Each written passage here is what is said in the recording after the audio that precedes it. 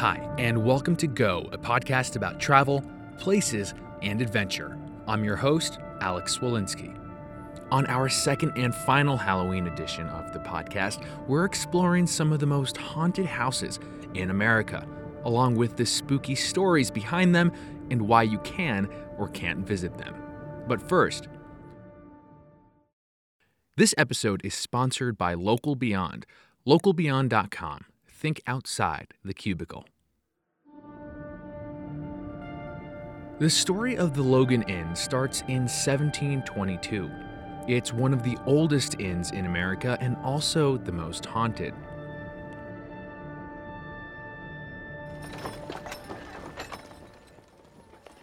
Built during the colonial era, this modest building was said to be one of the many stopping points for soldiers during America's war for independence. Some say George Washington himself stayed the night here in between his many battles. And it was here, during the height of the Revolutionary War, that the Logan Inn became the eerie place that it is today. The building's strategic location along the Delaware River made it a convenient place for wounded American troops to receive care. But during the winter months, the dark and cold basement of the Logan Inn became a temporary morgue.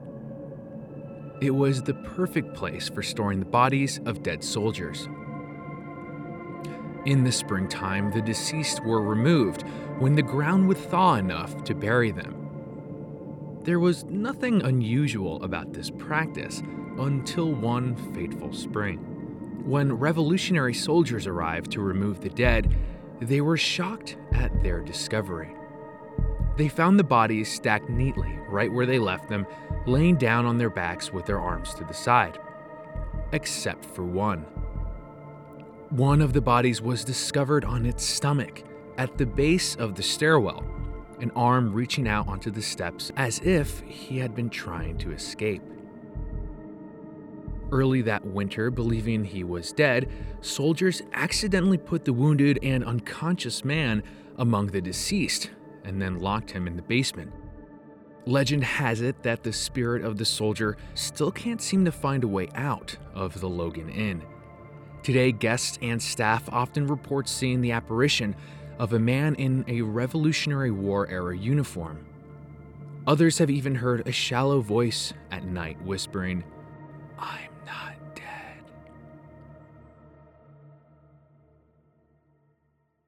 The Logan Inn is known for more ghosts than just the soldier. There's a ghost by the name of Emily who supposedly lived and died in room 6, which is now a popular go-to spot for ghost hunters. A little girl is also said to haunt the building. She may have made her most infamous appearance in 1946 at the annual street fair held in the parking lot. Several people at the fair heard the loud, uncontrollable screaming and weeping of a child. A small crowd had gathered to try and locate the source of the crying, but no child was found.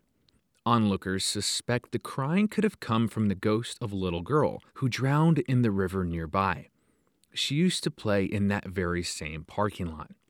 The experience was so unsettling to organizers that they stopped holding the fair at that location. Guests of the Logan Inn often feel like they're being watched, and in the evening, windows that were once locked are said to randomly throw themselves open. Nearly 300 years after it was built, the Logan Inn is still in operation. Today you can eat and stay at the Logan Inn if you're brave enough. If you're not interested in spending the evening at a haunted house, the next one on our list is a place you definitely can't stay the night in.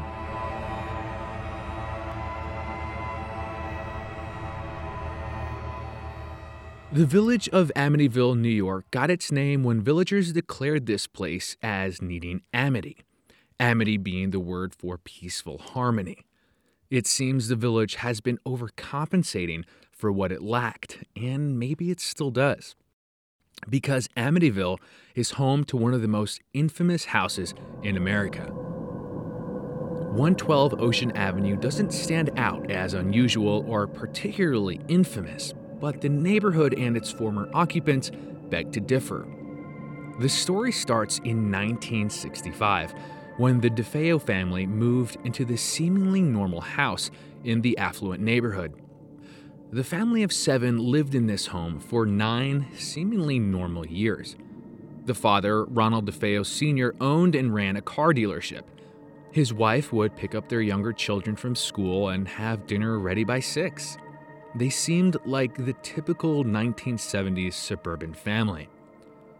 That is until the evening of November 13th, 1974, when the eldest son, Ronald DeFeo Jr., did the unthinkable.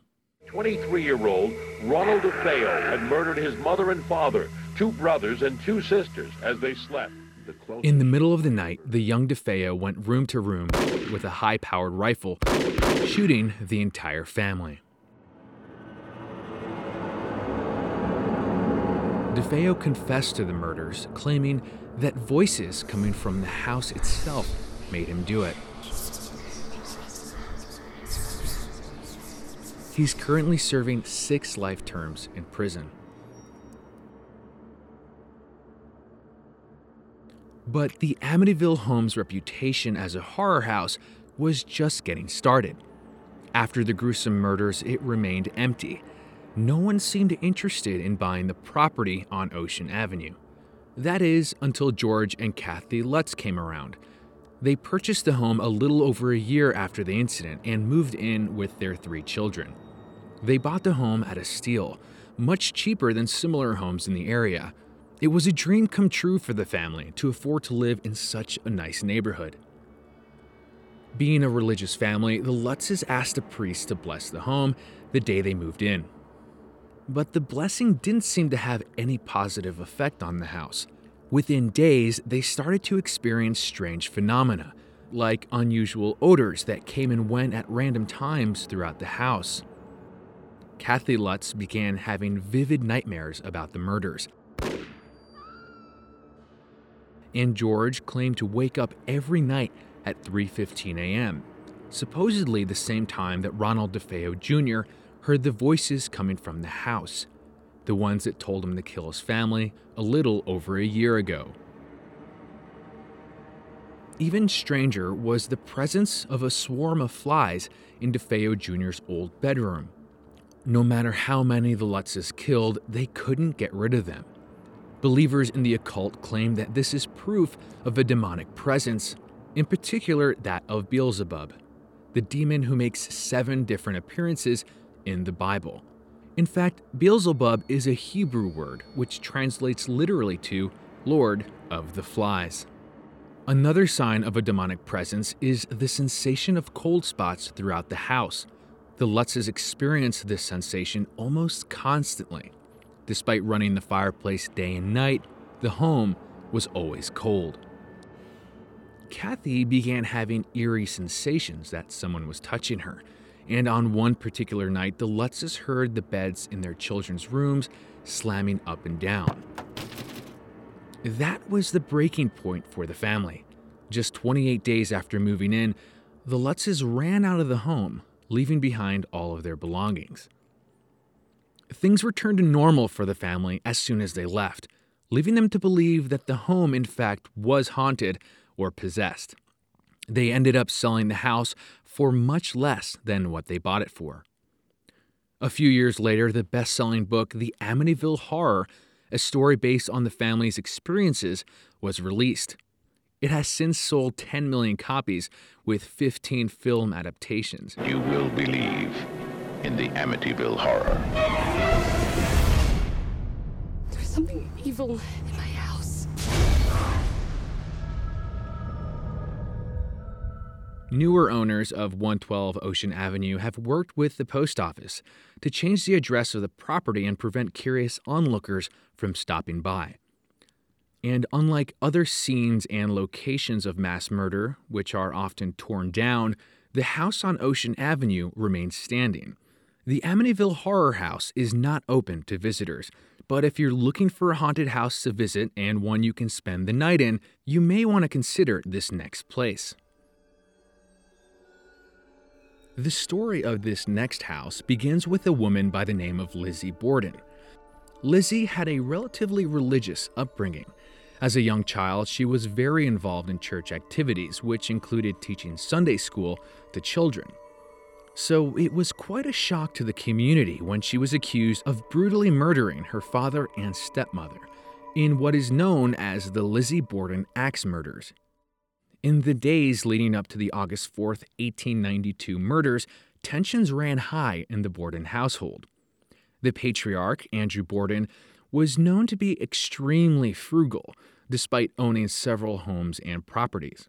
So Lizzie began to grow angry with her father after he was gifting his property to his new wife's family. Prosecutors later claimed that Lizzie feared losing the inheritance to her stepmother, so she took matters into her own hands and took an axe to her stepmother's head, then continued to strike her lifeless body 17 more times. Lizzie later went downstairs and took the axe to her father's face, who was taking a nap on the couch. She struck him 11 times. Although Lizzie claimed innocence, she was the first person to discover the bodies and the first to notify the family's live-in maid. In the official statement given by the maid, when she saw Andrew Borden's body, he was still bleeding from his wounds, suggesting a very recent attack. After learning that she was a suspect in the case, Lizzie was also seen suspiciously destroying a dress in the stove, claiming that there was paint on it. Lizzie was later put on trial for the murders, but was acquitted. She later received the inheritance from her father. Since the stepmother technically died before him, her estate went first to the father, and then at his death was passed on to Lizzie. Today, 92 2nd Street in Fall River, Massachusetts is listed as one of the most haunted houses in America. The current owner, Leanne Wilbur, was too spooked to sleep in the home when she first bought it, often leaving to sleep in her car in the middle of the night. Wilbur currently runs a bed and breakfast out of the Lizzie Borden house. You can stay the night here in one of 9 different rooms, including the one where the murders took place. Guests often claim to hear strange sounds and see human-shaped shadows moving across the house.